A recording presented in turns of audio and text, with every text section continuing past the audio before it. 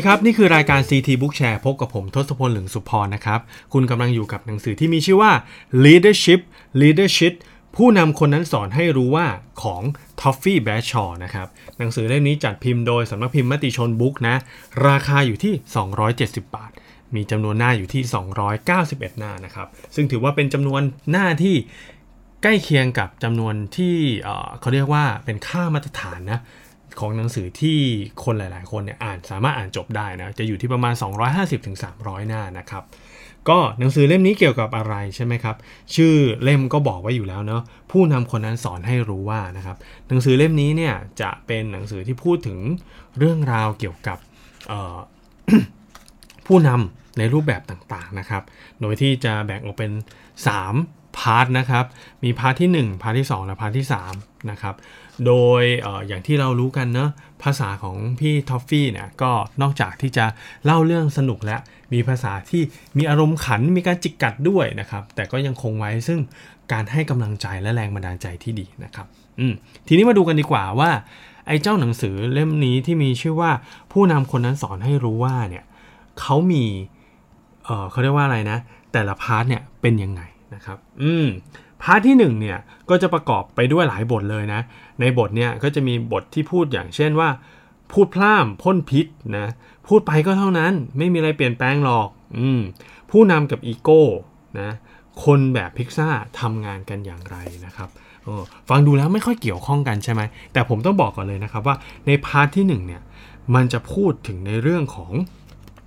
การเป็นผู้นำที่ทำให้เราเนี่ย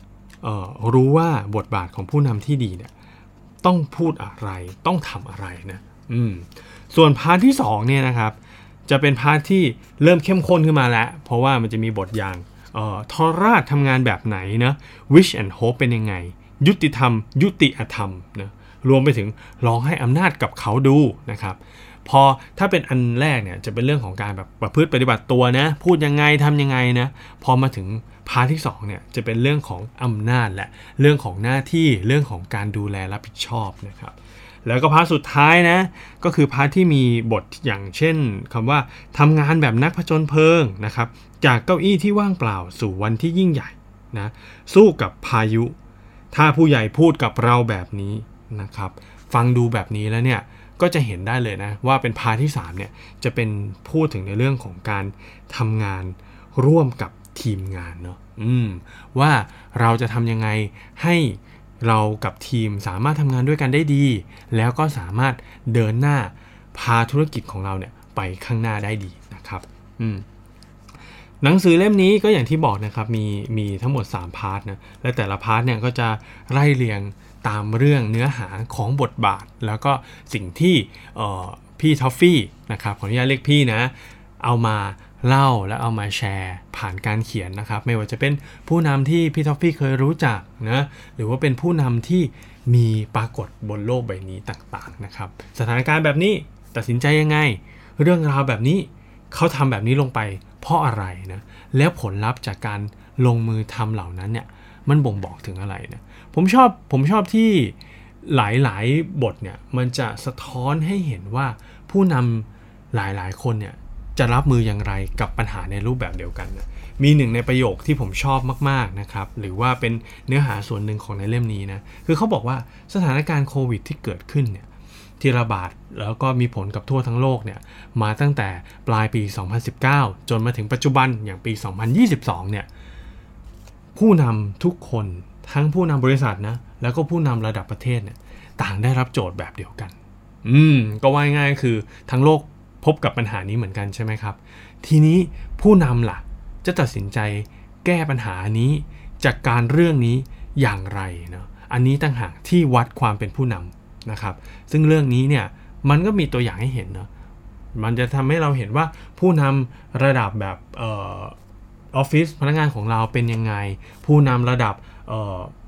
ภูมิภาคเป็นยังไงรวมไปถึงผู้นำระดับประเทศเนาะว่าเขาจัดการปัญหาเรื่องนี้ยังไงบ้างนะครับดีแย่ว่ากันไปนะแต่สำคัญที่สุดก็คือหน้าที่และบทบาทเนี่ยเขาทำอย่างไรบ้างนะครับหนังสือเล่มนี้พูดถึงเรื่องนี้ได้อย่างน่าสนใจนะคุณสามารถตัดสินใจได้เลยว่าแบบไหนคุณจะเรียกว่า leadership นะแล้วแบบไหนคุณจะเรียกว่า leadership นะก็คือแบบไม่ค่อยดีเท่าไหร่นะครับ หนังสือเล่มนี้เนี่ยนอกจากที่จะมีภาษาที่สนุกของพี่ทอฟฟี่แล้วเนี่ยยังมีเขาเรียกว่าอะไรนะครับงานอาร์ตกราฟิกที่น่าสนใจด้วยนะเพราะว่านอกจากจะเป็นมีมุกที่เรียกว่าจิกกัดแล้วก็สนุกสนานไปกับสถานการณ์ปัจจุบันในสังคมนะไทยนี่แหละมันยังมีลายเส้นที่สวยด้วยมีการใช้สีสันที่ฉูดฉาดดูแล้วสะดุดตาเก่งเอามากๆนะครับก็เป็นอีกหนังสืออีกเล่มที่ผมคิดว่าน่าจะเหมาะกับใครหลายๆคนที่อยากจะเริ่มต้นปีใหม่นี้นะด้วยความคิดที่ว่าเราจะเริ่มยังไงดีในฐานะที่เราเป็นหัวหน้าทีม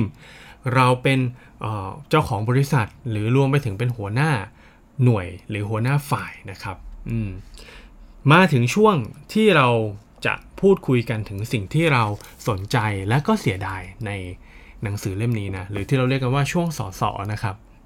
สอที่1ก็คือเสียดายเอาที่เสียดายก่อนแล้วกันนะครับเดี๋ยวเรื่องที่น่าสนใจเนี่ยเราเอาไว้เล่าเป็นตอนสุดท้ายนะเรื่องที่น่าเสียดายของหนังสือเล่มนี้คืออะไรครับกลับไปที่เมื่อกี้ที่ผมพูดเลยก็คือ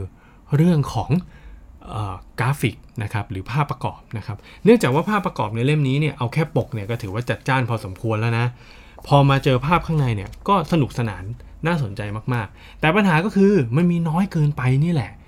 เมื่อเทียบกับจำนวนบทเนี่ยที่มีค่อนข้างเยอะมันก็เลยทำให้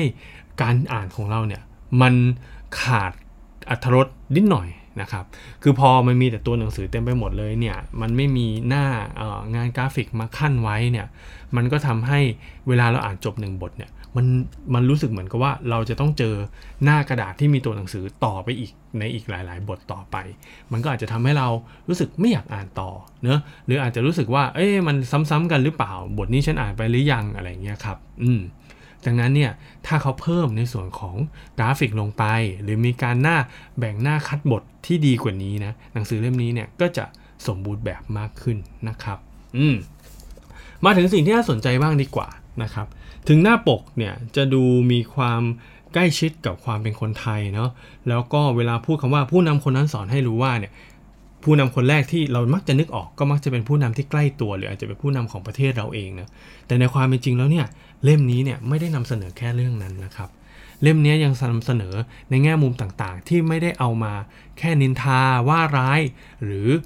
มาแชร์มุมมองที่เจ็บปวดระหว่างกันนะครับแต่มันยังชวนให้เราคิดไปถึงว่าถ้าวันนึงล่ะเรากลายไปเป็นผู้นำแบบนั้นบ้างเราจะตัดสินใจแบบนี้ไหมและถ้าเกิดเราเลือกที่จะตัดสินใจแบบนั้นผลลัพธ์ที่ตามมาที่เป็นแบบเนกาทีฟ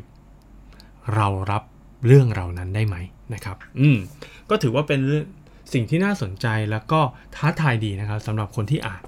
ตอนที่เราอ่านในฐานะตอนที่เราเป็นผู้ตามเนี่ยไม่ใช่เรื่องใหญ่หรอกครับเพราะว่าเราก็จะรู้สึกพยักหน้าตามไปด้วยกับความเจ็บปวดที่เกิดขึ้นหรือผลประโยชน์ที่เราได้รับจากการตัดสินใจของผู้นำใช่ไหมครับ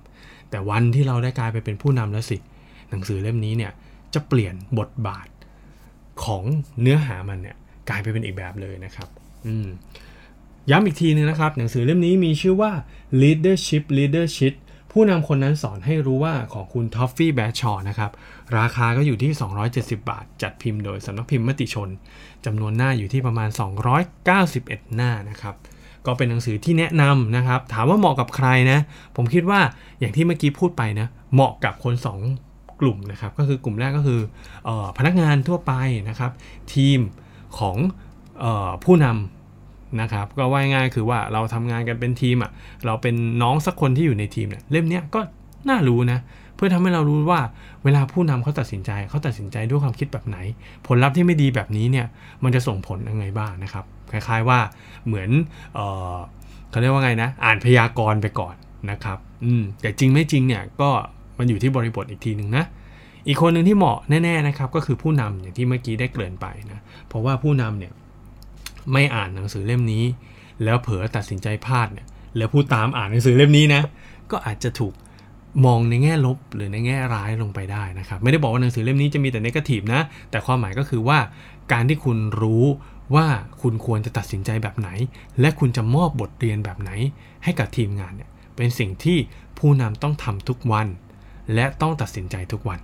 นะครับและนี่ก็คือทั้งหมดของ CT Book Share ในวันนี้นะครับถ้าคุณชอบคอนเทนต์ก็อย่าลืมกดไลค์กดแชร์หรือคอมเมนต์ใต้โพสต์นี้เอาไว้นะครับอย่าลืมนะครับ อยากรู้จักหนังสือในแง่มุมใหม่ๆนะติดตาม CT Book Share ได้นะครับแต่สำหรับวันนี้ลาไปก่อนสวัสดีครับขอให้สนุกกับบทเรียนใหม่ๆในชีวิตทุกวันครับ